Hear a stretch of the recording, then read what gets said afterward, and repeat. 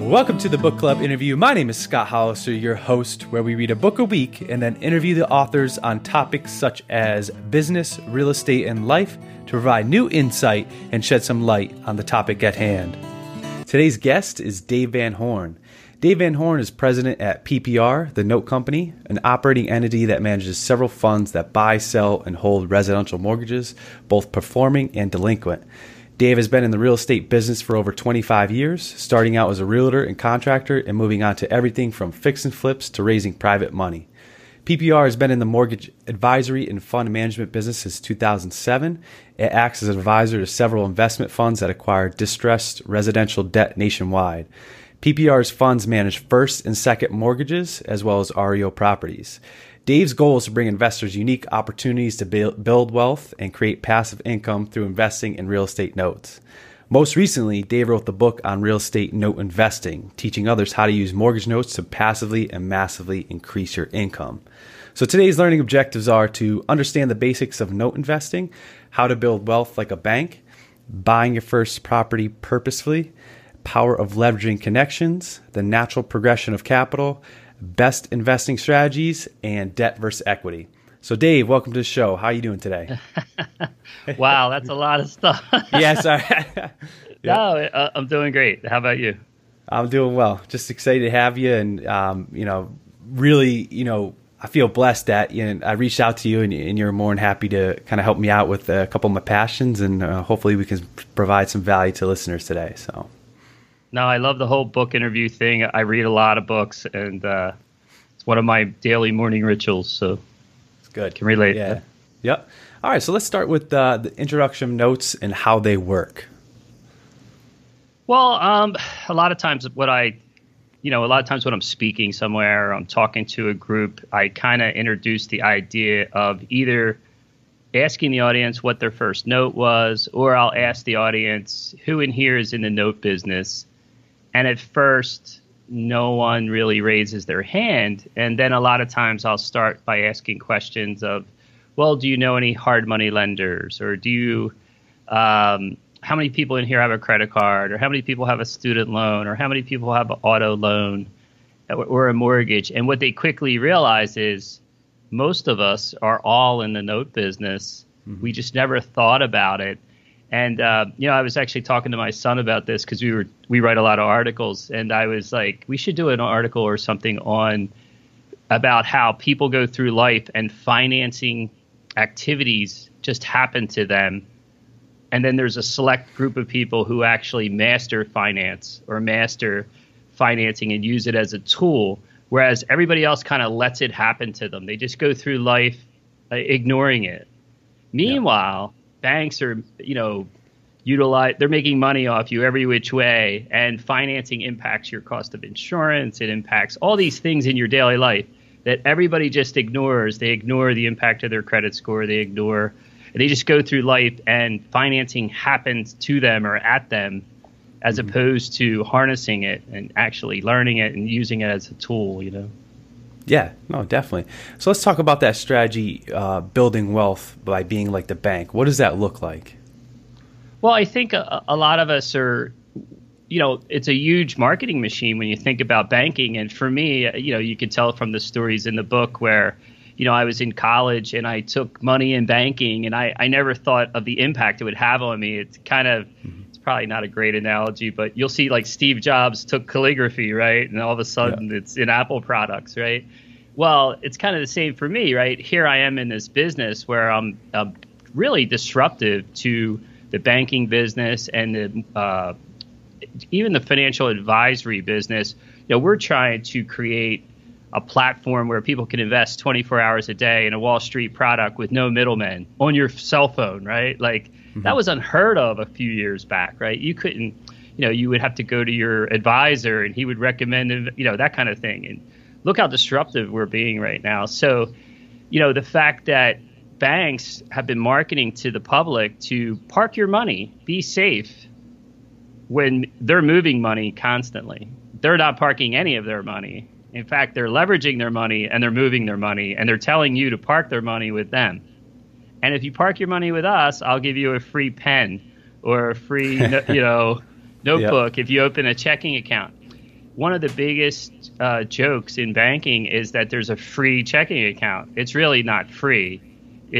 You're giving up a huge opportunity cost of your capital to the bank that they're utilizing. In fact, they're re-leveraging it. So I'm introducing the idea of, hey, why not start to think like the bank, be like the bank, change your mindset, alter some of your activities, and you could quickly incorporate a lot of the strategies to, eliminate and pay down debt quicker, ways to just be like the bank and become the lender sometimes. And you can actually do the same thing and make a lot of money that way. And if you really think about PPR, my goal is to be $1 billion under management in less than the next 10 years. And, I'm doing this with OPM, other people's capital. It's really, I wish I had $1 billion, but I don't. And the fact that I can put that all together and make that happen is pretty powerful, right? Being the bank, thinking like the bank. Definitely. Yeah. No, I feel like that's the ultimate goal in investing. It's kind of, borrow other people's money now, and then hopefully one day as an investor, you do reach that point where, hey, I'm putting my money to work as opposed to, putting other people's money to work. So was that kind of hard, first getting out there, or there's a point during your career where you started using your own capital to kind of grow, on itself by lending it out? Well, I think even in the book, I try to give this general overview of just banking in general, just lending in general, just finance in general, just notes in general. The note world's a vast world. It's a $1 trillion industry, and people don't even know it's happening, right? It's like, so I think in the beginning, even for myself, I'm this young guy out of college. I'm just trying to figure it all out, trying to figure out life. Where am I going? What am I doing? Who am I? What do I want to be? How you're trying to find yourself and all that good stuff. But then over time, I think the first real advantage of thinking about leverage and thinking about, arbitrage was when I took a real estate investment class towards my broker's license. I was just a regular realtor, so to speak.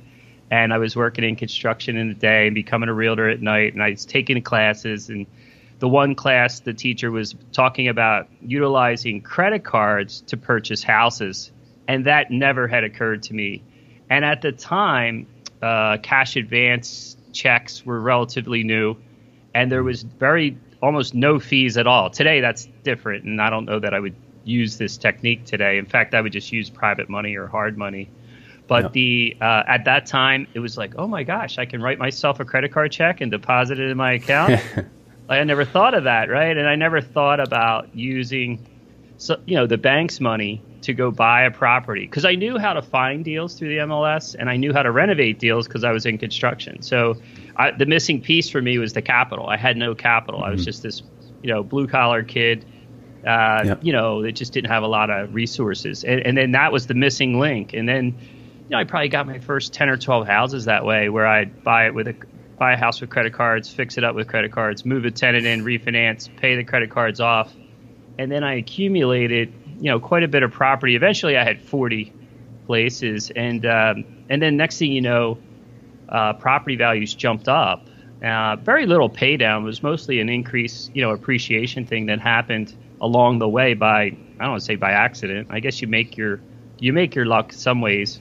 But, it appreciated. Next thing you know, I have a couple million in equity. And, it's like, where'd this come from? Yeah. And I started using lines of credit and arbitrage again. I'm borrowing money at 3% and 4% and lending it out at 15 and 18 with points. Okay. Well, that's huge difference of arbitrage. If you get $2 million in equity and you could tap even 80% of it, that's 1.6 million. And you can make a 10% spread between if you're borrowing at 4 and you're lending at 14, that's a 10% spread. You're making $160,000 a year. Well, that was more than most of the salaries I had up until that point. Here I can make $160,000 a year safely and passively by lending to other contractors that were friends to do their rehab projects. And if you're only lending 65% loan to value, it's a very safe deal. Plus, I could renovate property if I took it back. So Yeah. it was in my wheelhouse. Now, not everybody has my advantages that I had, being a realtor and being a contractor. Not everybody's in that position, but it's really, you could still focus on what you're good at and hire the people that you're not good at. I'm not good at everything. There's a lot of things I'm terrible at. So. Yeah. Awesome. I still think that's amazing that you bought your first house with a credit card. I just hear that and it's just awesome. But, I love your creativity. You said you had everything else besides the capital. So you went out and, you did what you did to make it happen. Well, I was a loner too. At that time, I didn't really network very well, and I didn't know much about networking at that stage. I was still young. I was probably in my upper 20s, and I was coming from the real estate world, and I networked with other realtors, but I didn't really network with investors, like real estate investors. And I was probably in my early 40s before I did. So I had probably already owned 10 or 15 houses by the time I started joining real estate investor groups, almost like meetups today, whether it was a RIA group or that type of thing. And then I really started to click for me. So it's back to what I, tell people starting out today. If you want to get good at anything, you want to get educated in the space, you want to network with people doing it. And if you can find a mentor or coach to accelerate it, more power to you. And it could be any field. It doesn't necessarily have to be just real estate. It's almost anything like that. And I was missing a couple of those pieces for a while, Okay. Yeah, and you put great emphasis on the power of leveraging those connections and knowledge in the book. So how do attending those meetings and, sharing, discussing ideas and workshops, shape your career as you went over the years? Well, I found that career. So I went to the first RIA group meeting, and I was looking for financing, and I found it before I even got inside. There were vendor tables out front, and it was actually a lender out of Pittsburgh who was turning me on to all this creative financing strategies of, basically an investor-friendly lender. Well, I had never met one of those. I didn't know they even existed. And here I am, a realtor, right? I'm in my own little bubble. And I never realized, this guy had me re-leveraging all kinds. He was finding me capital everywhere. I was like, oh my gosh, this is unbelievable. And then even when I joined the group, not only am I hanging out with other people that are in the same issues that I have, but the other piece was I was introduced to notes, and they would have like a speaker come in and then on a Saturday workshop. And the very first person I saw on a Saturday workshop was Jimmy Napier, who wrote the book Invest in Debt. And of course, nothing resonated for a long time. I was in renovation mode and accumulation of property mode and didn't really think about the note space for a long time. But I started seeing more and more people talking about notes, whether it was Donna Bauer and Pete Fortunato and all these different, Jack Millers. And I would just sit in these seminars, not necessarily buying courses or anything, just absorbing. And over time, I started borrowing private money to do my projects. And then I said, well, this is really cool. I can lend money to do this as well. So not only was I a borrower, I became a lender. And at one point I was, an agent at a RE/MAX, and I was doing property management, and I owned a title company and doing all kinds of activity through my real estate business. I talk about in the book, multiple streams of income. I saw Robert Allen speak and read his book. I was like, well, how can I incorporate more channels of what I do every day? Because we do activities every day where all these people are making money off us, and we never think about, well, that could be me making that extra company or that extra vertical. And a lot of times we leave money on the table. So I started doing some of that. And then at one point I'm doing property management, and I'm managing over 100 units for friends. And I was mostly selling to real estate investors at the time. But then I was also doing lending, and the lending was just so easy. And compared to my regular activity. And as a realtor, I started to become like a full-time inspector, inspecting HUD houses and home inspections and rental properties. And then I also was in court. I would go to court at least once or twice a month, and then it became more and more frequent as the portfolio grew that I was managing. So I'm in court all the time. I'm inspecting property all the time. And I'm really not getting paid that well for that, And I'm like, is that the best use of my time? Or over here, I could just be a lender and I don't have any of that nonsense most of the time. I mean, sure, you could take a property back, but it's rare. I mean, so when I started looking at simplicity, as I got older and hopefully wiser, I started to gravitate towards real estate investment vehicles that were less, tenant intensive or maintenance intensive, almost like I'm a not tired landlord, but more like a smart, lazy landlord kind of thing where, hey, if I have an office building, my tenant's only there from 9 to 5. Oh, if I have a storage center, I'm really not evicting families in the middle of winter, right? It's a storage center. Or if I have, a mobile home park, I'm really just leasing land and there's very low turnover and there's, a lot of tax advantages. So it's like, how do I move into a different area of investing that is less maintenance intensive or less management intensive, that type of thing. So I was starting to work smarter instead of harder a little bit. And, but it kept bringing me back to the note piece. And, once I got into the institutional notes, then it really took off because, and that pretty much happened by accident, Yeah. Well, I love that reflection process and that growth over the years. You started asking yourself those important questions of, what is the highest and best use of my time? And, in the beginning when I was, back by my first property, I was like, I'll do it. I'll buy it, no matter what. And then all of a sudden you're like, well, it's probably not worth managing that type of tenant. But, you're growing as an investor and, learning from, your experiences. And I love your natural progression of capital from, credit cards, line of credit, HELOC, hard money to private money. So what's your favorite source of capital to use and why? Well, today all the capital we use primarily is private equity. And the beauty of private equity, not that I won't use institutional capital. In fact, I have someone right now that is coming at me with institutional capital for $40 million, right? And it's an attractive rate, but there's all these strings attached, and the one thing that I love about having a grassroots organic group of capital that is built on trust and relationship and track record, it's priceless, because if the institutional capital decides to go away or pull their plug or whatever, I'm not left hanging. And I think I like the idea of having multiple sources of capital and modeling myself off a blended rate as opposed to, I want to get all institutional capital, or the opposite, where I want to use all private capital that might be a little more expensive. So I think having multiple sources of capital is wise, just like having multiple contractors is wise.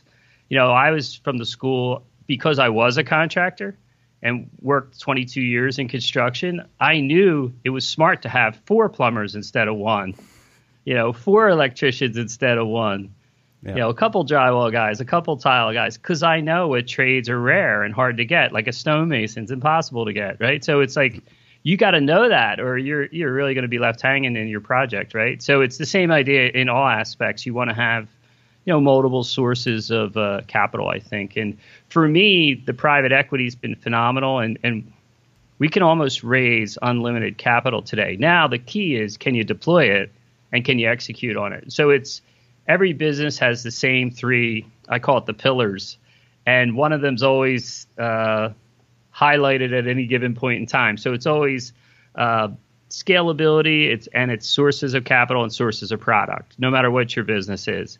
And then at some point, your business could shut down, right? So if I said to you, how many notes could you handle if the notes were free? Well, at some point, it's a scalability question, right? Your business would shut down at some point. How many rehabs could you do a month? Is it 5, 10? Is it 25? Is it 50? At some point, you're shutting down, So you have to manage your capital and manage your deployment and manage your execution all at the same time. Yeah. No, that's really smart. So let's talk about that, when financing dries up. I think you touched on it perfectly in the book. You had 3 parts. When the unsecured notes to purchase a property dried up, and then you went to part 2, using secured notes, HELOCs, and then part 3, when it dries up, using private money and hard money. So can you talk about the pitfalls of, using unsecured capital and, some of the pitfalls of using HELOCs? Well, right. There's there's advantages and disadvantages to everything. You just want to be aware of them and, have the proper reserves or have the proper strategy when you're utilizing it, right? I remember, just like credit cards, for example, I'll never forget telling my wife, hey, I'm going to buy a house with credit cards. And she's like, are you freaking crazy? And she's still with you, right? She's still with me, actually. Okay. And she's like, that's not going to affect my credit card for the mall, is it? I'm like, no, we can still, that's a different credit card. Don't worry about that. But when you really think about it, what was the risk? If I bought a house with a credit card and something went awry, what could they do? They could take my credit card. Okay. They really would have to struggle to get to the house even. Yeah. Now, once I refinanced it, and usually I wouldn't refinance it until it's fully renovated with a tenant and a nice signed 1-year lease in hand, right? So now I have it up and running, and what's the risk on the bank? They're lending me, 65% usually of the after repaired value. Well, that's a lot of equity in that property, and if I'm still cash flowing a couple hundred a month, it's a pretty safe deal for the bank, pretty safe deal for me. Credit cards were paid back. What do you think the credit card companies did? They upped my limits. At one point, I had $400,000 in credit cards, which back, years ago was a lot of money for me. Now, if you're in New York City, $400,000 is a joker today, probably. But back then, it was a lot of money, and I could do a lot with $400,000. I could almost go buy anything I wanted. So when it came to HELOCs, I think there's different risks, right? Especially if it's a HELOC on your primary residence versus your rental property, for example. And I made the mistake, well, I call it a mistake. It's really not that big of a mistake, but I would use the home equity line of credit to go do other real estate projects at first. And I was like, well, it's a cheap interest rate. I could borrow this money at 3% and 4%. And, I'm a contractor. But what do you think happened when I did that? I would go buy a house over here, with 3% money or 4% money. And then I got busy in my day job over here, being a contractor or being a realtor. And when do you think I showed up for my house? Well, it's cheap money. I'll get there whenever I feel like it. So that's one issue. But the real issue was what happened to my plumber. And I tell the story in the book. I have a really good friend, a high school buddy. He was my plumber for years. And he had a nice home, $1 million house, wife and 2 kids. And he ends up, he bought a property to renovate with his line of credit from his primary, and he took a heart attack. And he was out of work 9 months. Well, he almost lost the house he lived in over this little rehab project, all to save interest rate, all to save a little bit of money on interest. And think about it. You're only borrowing the money for 6 months or whatever to renovate the house. It's very nominal. If my plumber buddy had used private or hard money, he could have just returned the deed over to the person and said, I'm sick, I can't handle this project, take back the property. And it probably wouldn't even have impacted his credit because most private money doesn't even report to credit. And he would have had never jeopardized his primary residence. So that taught me a valuable lesson that it's not about the interest rate. It's about the safety as well. It's about risk.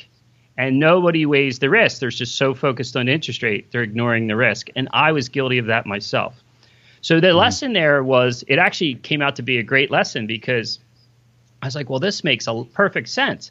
If I go to do my own rehab project, I'm going to use private money and pay a little higher rate. And you know what? The little higher rate, it's short-term money. It's not that big a deal. And it's going to force me to get over there and get the project done. Meanwhile, my money, because I'm borrowing on a home equity line of credit, I'm going to either use short-term investments or investments that are liquid so that I don't run into any risk like my plumber buddy did. So what happened there is I started using my money for short-term private money deals for rehabbers, or I would buy notes. And the reason I would invest in notes is because I can sell a note in about 15 minutes. I can't sell a property in 15 minutes. So if there's any interest rate fluctuation in my line of credit, I can always sell a note, right? Or all my money is not tied up in one project. Say I have $100,000. Well, I might go buy 4 notes or 5 notes with that, as opposed to one rehab deal that I'm working on. So that I'm stuck in, Now, if I got hurt or anything, it's a lot different selling a note or just, I probably wouldn't even have to sell the note, but they're very liquid, right? But you can also do twice as many deals now. Now I'm doing the rehab project and I'm investing in notes. So I'm making arbitrage money over here and I'm also making rehab money over there. It's well worth the extra little small incremental cost of interest that I'm deducting for the rehab project to do twice as many deals and really build wealth. So a blessing came out of that, Yeah, definitely.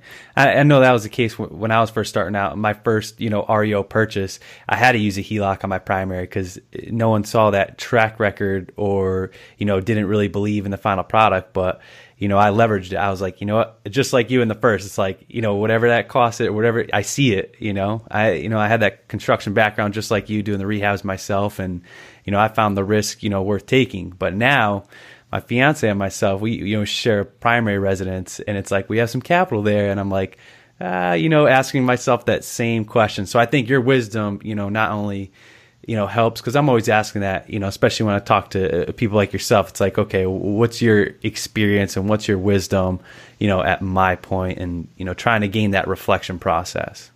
It's really simple. Borrow the money from your buddy's HELOC, and he can borrow the money from your HELOC. And now no one's you just eliminated the risk almost, Okay. So, and if you had, say you had children now, so it's a bigger risk now because it's your primary residence, especially. Now on a rental property, it's a little bit different, but I still even play that same risk card the same way. I use my lines of credit for notes and lending, and I use other people's money for my rehab projects. I'm doing twice as many deals and happier for it. And I think I have a lot less risk. Yeah. Awesome. Now, I love your rules for private financing. So I broke it out 3 steps. So find your rhythm, prove yourself, and build trust. So can you talk about, finding your rhythm? What does that look like? In what context are you talking about? You mean as far as lending or rehabbing or? Yeah, kind of, your niche for real estate investing is that your rhythm is you're buy and hold or you're fix and flip. Finding what you're good at and what you like and what works for you at a given time. Well, some of that'll change over time, right? Like some of my strategy, most of my life I was in accumulation mode. So my rhythm was to acquire, buy and hold properties. And I looked at it as a surefire way to, build wealth. And here's the way I look at it. If you and I had the same exact job and the same pay, and you didn't invest any money at all in real estate, you just went to work and worked in your day job, bought your primary residence. By retirement, you paid it off, and that's it, right? But you're really not cash flowing from that. Me, on the other hand, I went out and accumulated buy and hold property over a long period of time. We both made the same money. The only difference is the money you paid in taxes, I was able to hold on to through my properties, through depreciation. So the only difference is I built a portfolio of properties by retirement and you didn't. And I built the portfolio in reality with tax saving dollars that over those years. That's really what's happening out there. Because I was an accounting major in college, right? I didn't become an accountant, but that's the one lesson I learned is the people that don't invest in real estate, that's what they're missing. They're missing that all their tax dollars that they don't really notice that come out of their check, they have no way of investing that or anything. But the people that buy rental properties, really what they're doing is diverting their tax dollars into that portfolio, and their tax dollars are buying the portfolio for their estate. That's really what's happening. Yeah, no, it's extremely wise. I love Jim Rome, and he had a question. It's like, how can you afford not to invest at some point? I know I butchered it a little bit, but it's, I always ask myself, what does it look like if I don't invest? Because people always talk about the risks as a landlord and what if you get a bad tenant, but what's the opposite side of the spectrum? So it's the other 95% of the people. I mean, I look at the tax component as there's 4 main areas that really contributed to my wealth building. One of them was tax savings, right? And just from a general sense, there's really 3 areas that we're rewarded for. And it's for providing housing, providing jobs, or charity. So if you can incorporate that into your activity, we're all on this planet for a certain period of time. I'll give you an example. Even in your real estate, like I have a buddy that his nonprofit has 39 apartments to disabled veterans, and he makes $30,000 a month doing it. Well, that's kind of incorporating it all into that model. He's taking advantage of the tax structure. Most people don't do that. They just go, it's just like the financing thing I was talking about earlier. They do the same thing with taxes. They just ignore them. They just, oh, it's out of my check. I ignore it. They take care of it. It's too complicated. I don't want to learn it. I'd rather watch ping pong on TV or something. So that's kind of what happens. But the tax component, every dollar you save in taxes is another dollar to invest.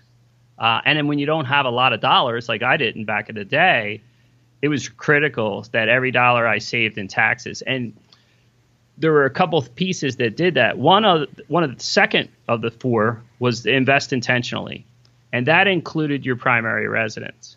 So that I treated property I owned in my own name or my primary residence as one bucket of one investing bucket. And for most people, they buy a house, they sell a house, they buy a house, they sell a house. And then by age 45 to 55, if they're doing well, their accountant's saying, oh, you need to go buy a vacation home or a duplex. But the terms of the financing are much less desirable when they had already owned one or two or three properties along the way, that if they invested intentionally in their primary residence early on, like say they bought the first townhouse where the payment was just a little bit under rent or something, or they bought a condo or a duplex, so much smarter. And then to keep that property. I bought my first property in 79, which was a duplex. I still own that thing. That thing's a cash cow. Awesome. So I think people lose sight of that. I literally have one property today that was a former primary residence that I run a business through today. I can live off that one thing. And all my other income and investments is just there to invest with. I literally live off one project. So I think people lose sight of that potential. And I think they throw away the settlement costs money. They don't look at that. They just look at monthly payment. It's almost like a car dealer where it's like, what do you want your car payment to be? You're not looking about your down payment and how much it depreciated, or no, don't pay attention to that. Just look at your monthly payment, right? Yeah. So it's the same idea with houses, and people forget about, I spent 10, 20, 30 grand in closing that went out the window the day I bought that property. And when you move on to the next house, you threw all that away. Whereas if you kept it, now not only did you keep your settlement money invested, you actually grabbed a bunch of write-offs. So now you have mortgage interest from 2 properties or 3 properties, and depreciation and all the other things that go along with it. Plus, if you live there 5 years or something in your first property, well, that's 5 years towards paying off that 30-year mortgage or whatever that was, Mm-hmm. Yeah, I love your buying purposely on that first one, and you gave the best note you can get is that FHA, owner occupied 2 to 4 unit, and that's the best strategy I think. Starting out. Definitely. Yeah. And then you had this common strategy in the book that you said you learned from one of your mentors, and you wish that someone broke it down for you sooner. And here's the quote: "So once you positively cash flow after you have all your initial capital back, or if you have no capital in the deal to begin with, you have an infinite rate of return." So then you go into the 6 steps: finding the project, raising the private equity, putting an expert team together, obtaining 70 to 80% commercial loan, purchase, improve, then refi, then repeat. So is this the formula you still use today when you're looking at projects? Yeah. I mean, you have to. I look at what are my exits. For a while after the crash, too, one of the exits went away, which was refinance and rent. It was much harder to do that after the crash. And it was another reason I drifted into the note space, because the financing had gone away. So think about the typical real estate investor before 2008. He could buy a project, renovate it, and he had 2 choices. I could refinance and rent it, or I could sell it and flip it out. The trouble with flipping is you get slammed with taxes pretty good. Mm-hmm. So a lot of times what I would do is I would sell a property that was in my portfolio that was an older property that I had taken a lot of the depreciation. And the newly renovated property, I'd add that, a little feather in my cap to my portfolio and get rid of one of my older places or something, or less desirable. So a lot of people, I don't know that they do that. They haven't had property that long. I understand that. But the option that went away was the ability to refinance and rent. When financing got tight there for a while, that option left the table and you're forced to sell. Well, what if you couldn't sell and you use private or hard money? That's expensive money. That's a gamble that I didn't like taking very much. So, and you're in a down market for like 10 years, especially in a lot of parts of the country. We were pretty stabilized. We weren't going anywhere as far as appreciation. So I was like, you know what? I'm going to play in the distressed debt space while that's going on. Now I'm actually back into, there's appreciation again. I'm looking at properties. I'm looking at REO. I'm looking at fixing things up. So you need to adjust with the market as well. But I don't like when options are taken off the table. Now you're starting to see options reappear now. You're starting to see home equity loans reappear. You're starting to see more favorable financing start to reappear. So it's a finance-driven business. And if you're like, oh, I'm not aware of that, I want to do business the way I always did it. Well, guess what? It's changing all around you. And if you're not paying attention, you're basically going to get punched in the head at some point. Yeah. Yep. When you realize my old model's not really working, is it? Yep. No, I love that, especially since you've been around for multiple markets, that how you kind of go with and work with the market and see what strategies, you talked about having an arsenal on your tool belt. And I think that's, if you can just understand that and have that just in case, maybe it's not buying and holding, maybe you just wholesale it because it's not worth your time, or, maybe you provide the debt for it for someone else who wants to do the work. And that what's really opened, my outlook is, I hear note investing, I hear, the seminars, but until I read your book and I was like, oh, so that's how it's done. Oh, okay. So, and now I'm thinking of different strategies and it gets my, creative process going. So it's just awesome. Yeah, so I know I was just super excited. So the debt versus equity. So you say debt, borrowing money, not giving up ownership, and then equity is, giving, shares of a common stock to an investor. And you gave the example of, borrowing private capital where, you did a deal that, you gave away equity, 50-50 on the back end, or you take debt. So is that deal by deal structure, or is that, something you kind of look at, ahead of time saying, hey, I'm in a position where I can just give debt as opposed to equity? It's a great question, and there's no one size fits all, unfortunately. So the real answer is debt and equity have a place, and there's times when both are useful, and there's wise ways to say that 10 times, wise ways to utilize them. So it's let's take debt, for example. If I'm buying an apartment complex, well, traditional financing can really get their mind around that, and they can buy into that. And they're really, that's easy to go get bank financing for an apartment complex or something. So it makes total sense to do that and raise private equity for the down payment or renovation cost or closing cost. That's a great way to, finance that type of project. Now, there's a lot of projects that banks don't like to lend on. So then private equity makes more sense. Perfect example is we started out with delinquent second mortgages and then eventually ended up in delinquent second mortgages with no equity and bankruptcy. Well, who's going to invest in that? A bank we couldn't make money on it, so how can you? That's their attitude. So they're not going to lend on delinquent seconds with partial or no equity. Whereas they will lend on first mortgages with equity, for example. They would give us debt financing for that. Now, there might be strings attached where they want appraisals or something like that. But my point is there's times when debt makes sense and there's times when debt doesn't make as much sense. But debt is paid ahead of equity, and it's something that you need to be aware of. And a lot of times equity investors don't like when a particular fund or a particular entity is taking on a lot of debt. Because they know debt gets paid ahead of them, right?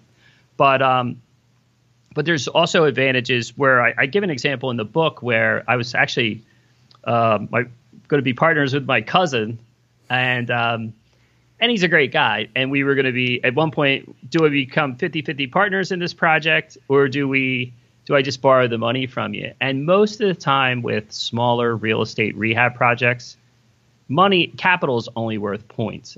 And by that, I mean, it's only worth the interest you pay for it. It's not necessarily worth half the deal or something, especially if you found the deal, you're renovating the deal. They're really not entitled to that unless they're doing a lot of other activity and you formed an entity and you have roles and responsibilities well defined and everybody's paid for their roles and responsibilities, or their ownership is proportionately divided based on the value they bring to the organization. Most of these structures from the small-time real estate investor are not set up like that. So, especially in the beginning, right? They're all like, hey, we're all friends. The three guys get together. Let's go, or you'll see it. I had 4 friends that bought a vacation home 4 couples. Jeez. Well, that's like a disaster waiting to happen, because somebody's going to get divorced, somebody's going to pass away, somebody's going to, it's just going to be who gets what weekend. You're just asking for trouble with that kind of thing. Well, speaking on partnerships, I think chapter 9 was probably one of my favorite when you're talking about your case study on that mobile home park in Michigan. And I was hooked to that story, just paragraph by paragraph. I'm like, wow, this thing sounds amazing. And that last paragraph hit me like a rock. So I'll paint the picture for the audience. So 664 units, cash flow of 591, 252, purchase price at 20.5 million. You need 4.5 million to close. So you go to your investors and you need a minimum investment of 250K each. So that, equity deal. So you're giving away 80% of the ownership to investors who invest in shares of the LLC that owns the property. You and your partners are the managing entity and retain 20% for putting the deal together and running it. So you have some creative goals, bring the cash flow up to 1.1 million by year 3, raise value by increasing rents, decreasing vacancy, expanding the park to an additional 60 spots, add pet late fees, better insurance rate. And here I am. I'm like, oh, Dave's going to make so much money off this. Cash out year 5, you're returning 60 to 100% initial capital. And then you talk about creating additional profit centers, going vertical. But that last paragraph, and you explain how it just fell apart, costing you $250,000, years of your time, damaged reputation, friends, colleagues, lost money. But the most important part, I think, is that reflection process that you have. Otherwise, you still wouldn't be around. And you said, not every deal can be a home run, but I learned pretty quickly that it's important to understand why and learn from it. You didn't run and hide. You chose to be upfront and transparent. So what went wrong, and what can you teach the listeners about your reflection process? And I'm sorry if that stings for you. So No, not at all. I mean, failures are probably more important to talk about than successes, right? So, well, first of all, I do want to state this. I was not a managing partner. I actually worked for the company, and I was in their investor relations department, and I was raising capital.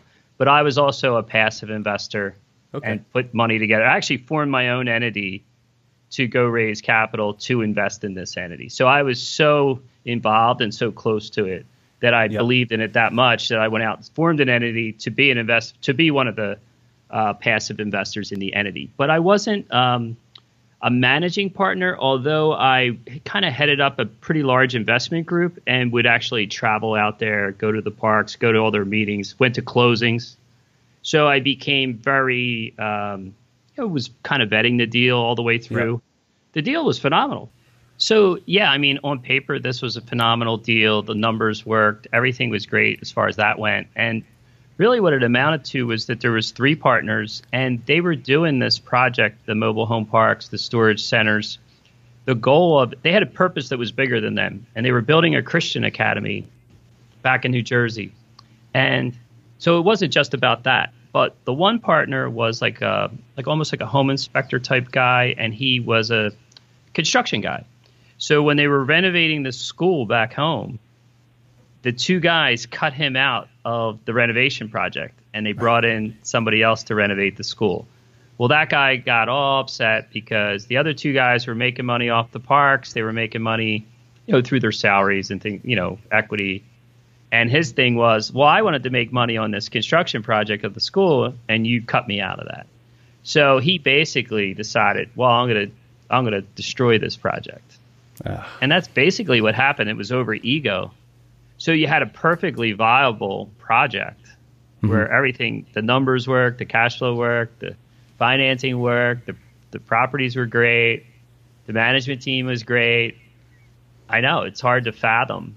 But basically it was these 2 guys against the 1 guy and getting in this dispute, and it was really over ego of them cutting out the 1 guy. And, it's really knowing who your partners are and how, that can actually destroy the business. And then they didn't address it properly. They didn't handle it properly. They didn't buy them out properly or whatever. If they wanted to, I guess there's better ways to handle those types of situations, I think. But would I have, looking back, even in these types of scenarios where, there was a lot of I went out and hired attorneys, trying to protect investor capital, doing all kinds of things, staying transparent. And this went on for several years. But the irony there is, would I have changed anything or done it differently? And I don't think I would have. I think I would have still done that project. If I saw a project like that today, sure, I might have done more due diligence on the partners or, well, the one lesson was I didn't have control. Okay. If a project that size that I'm not committed to, that I'm putting in that much capital, I need some type of control myself, And I think that was the missing link. I didn't have control over the project where I could dictate or help to, determine the outcome of, any project can go south, though. I was also involved in another project that was a land development deal that probably went on for 10 years, and it was a great project. The team was impeccable, 30-year track record, these guys, but the market killed them. So you couldn't get financing to finish the project unless you were 60% rented or sold. Well, there was no financing at 2008. It just dried up. The project was phenomenal. Everything worked out. Everything was all teed up, and then the house of cards just came tumbling down due to the market. Had nothing to do with the team or the project itself. So that's investing. I mean, that can happen. I mean, you can't. The best thing is to not have all your eggs in one basket and to, be diversified into multiple things. And I'm still here. There's no question about it.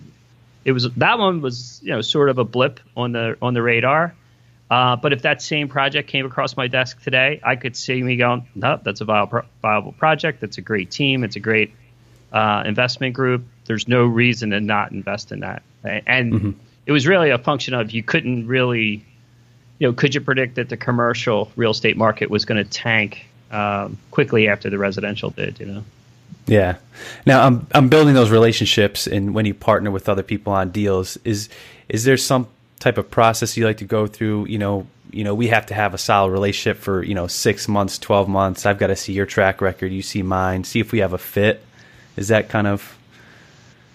Well, what I do today is probably similar to that, but it's a little bit of cheating, so to speak. Not cheating, expediting it, right? Yeah. So I run an investment group today of high net worth investors that I put together. It's called Strategic Investor Alliance, and it's an invite-only group. And you might go, well, why did you create this group?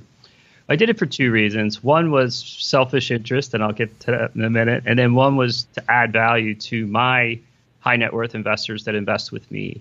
So how could I give them additional value? And what I noticed when I did financial planning, I used to sell insurance, back when I was selling real estate, I would sell insurance too. And I saw where family offices would actually, they're typically 200 million and up. They had their own investment committee. They had their own board of advisors, that type of thing. Whereas the smaller millionaire, under 25 million, for example, they're all fragmented and they're not on the same page. Where like my wife's not in touch with my accountant or my insurance agent or my broker or you get the idea. It's all fragmented. So what I decided to do was, no, I'm going to form a group, and the group will act like Yelp for investment and for advisors of alternative investments.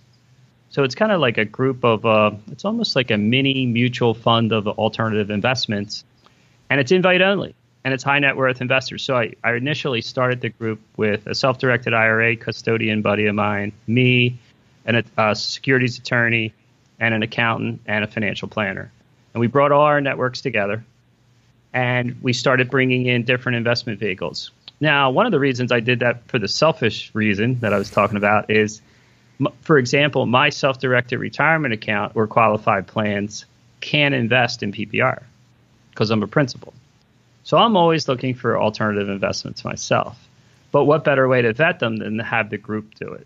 So one way is I have this group do it. So, and it's also a great way, like say you wanted to invest in my fund and you said, Dave, I'd like to talk to people that are already in your fund.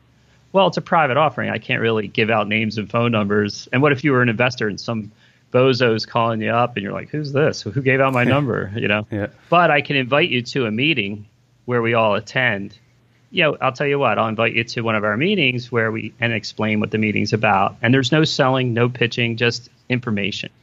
Awesome. So what's cool about that is it does a couple of things. And you could come and network with other investors that are in my fund, but you can also diversify your portfolio, because even when I look at some of my larger investors who have significant resources tied up with my company, it might not be prudent for them to keep giving me more and more capital. It might make more sense for them to invest in some other channels just for their own safety, Mm-hmm. So, and I'm the same way, right? So it's a different approach, right? But I think people will really appreciate what I've put together. And, it's a great way to vet other investments. Now, I do take it a step further today. I actually have a couple resources that I use to vet different investment vehicles. So some investment vehicles, PPR is kind of a little bit of a fund of funds. So if there's an investment vehicle that matches our core values and our type of business, say it's some other type of vertical, I don't know, say it's tax liens or commercial notes or something like that, that's kind of in our wheelhouse as a company, well, we could vet that further. Does the company want to invest in some of that? Or do I want to refer somebody to some of these investment vehicles? So I want to do a little bit of extra vetting on, whoever that is, for example. But there are some of the ways that I do it. And there's actually companies out there that will vet for you for a fee if you wanted to expedite it or speed things up. Awesome. I love how you created that, though. I feel like you get to a certain point in investing where you kind of, to this point of like a financial advisor, just by second chance, just, understanding investments. Yeah, exactly. No, but, well, the good part about accredited investors, they're all big boys and girls, right? They're well aware that the SEC doesn't, I don't want to say doesn't care about them. They do. But when you're an accredited investor, high net worth person, the SEC is not really there to protect you. They figure you're a big boy or girl. You're responsible for yourself. You should vet your own projects, which they're correct. You should. But I think if you're, diversified enough, you can spread the risk around. And the beauty about the internet today is the word of mouth thing, the Yelp factor, I call it, where, if you're going to a restaurant, well, why go somewhere where there's bad food or bad service? There's no reason to do that anymore.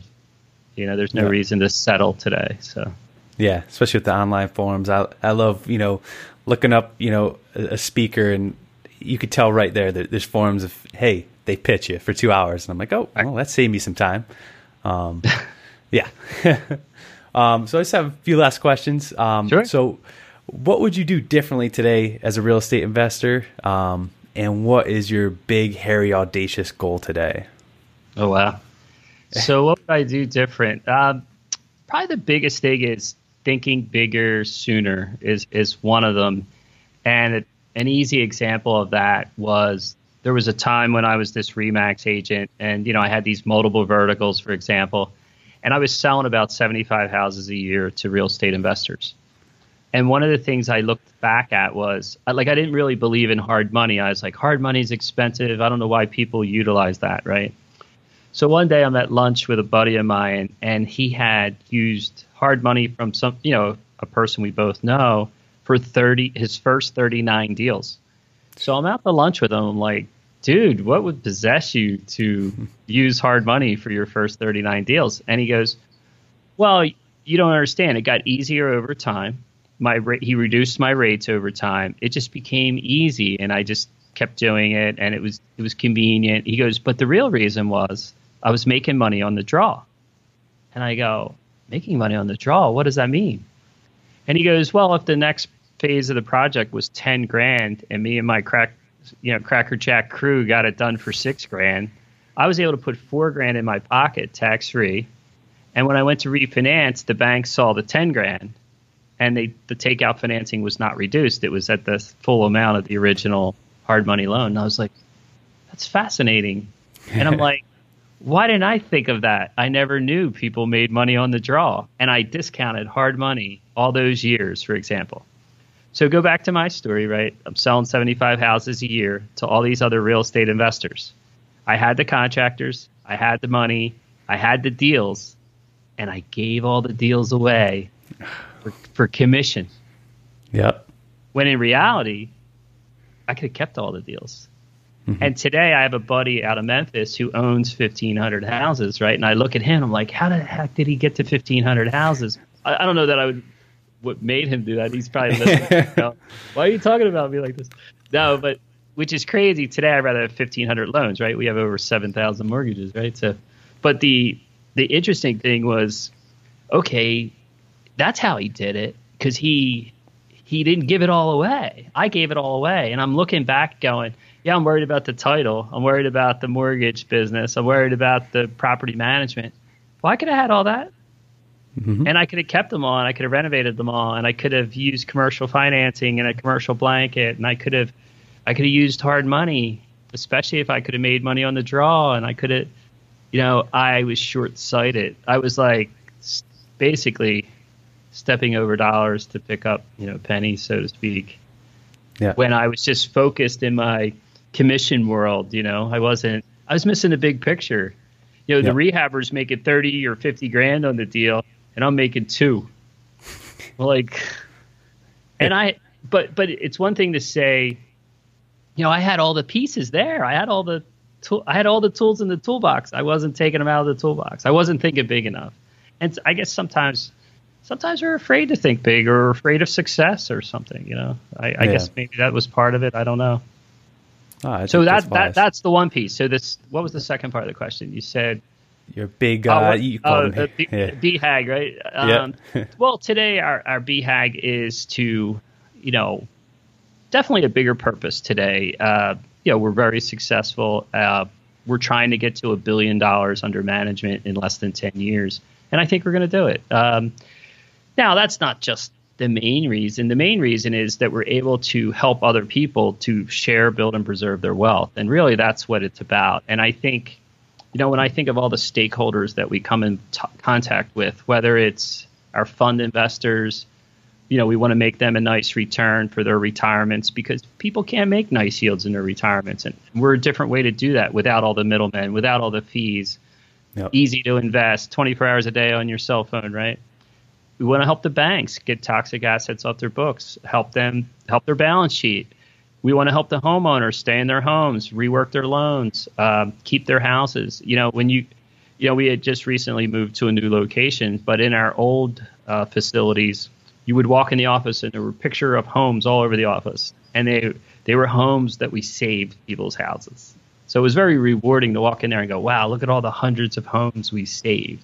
So that's very powerful to help people, leave them in a better financial position. Mm-hmm. I was raised by a single mom with 6 kids, right? I get that.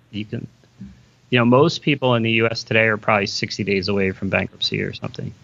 If you think about it, if you cut the paycheck off. So not a lot of savings in the average American's bank account, for most mm-hmm. people. So you understand that. But I like the fact that we're able to leave people in better positions. And even note buyers, even though they might not be an accredited investor yet, they might be on their path or journey to becoming one. And if you can help them by investing in notes and mortgages, it's just another vehicle. I'm not saying it's better than any other vehicle. I never mm-hmm. wanted to do that. I believe that there's advantages and disadvantages to all investment vehicles. And, I'll probably always own some real estate. But I do like the note piece. It's very passive. It's got its own group of advantages, and it's definitely a place in my portfolio to have some lending going on at all times. So definitely, yeah, awesome.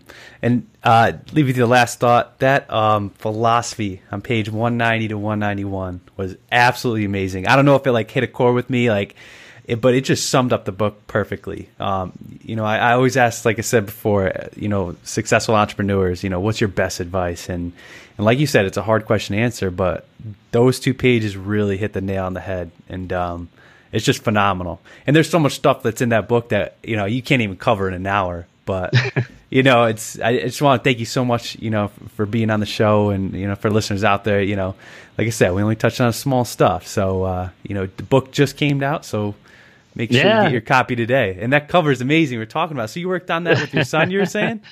No, actually, the cover came through Bigger Pockets group that helped me publish this. But if you go to biggerpockets.com/note investing, not to be salesy, but there is some pretty good bonuses on there if you order the book through Bigger Pockets. So definitely, you get some extra perks, right? Yep, there you go. And that concludes our first episode with author Dave Van Horn on real estate note investing. Make sure you pick up your copy today at biggerpockets.com/note investing. My key takeaway from today's episode was Dave's reflection process as he grew as an investor. He'd always ask himself if he was stepping over dollars to pick up dimes. And don't forget to check out our Facebook page, The Book Club Interview, to see what books we're reading and what authors we'll have on the show next. That's it for today. Have a great week, and we'll see you next time.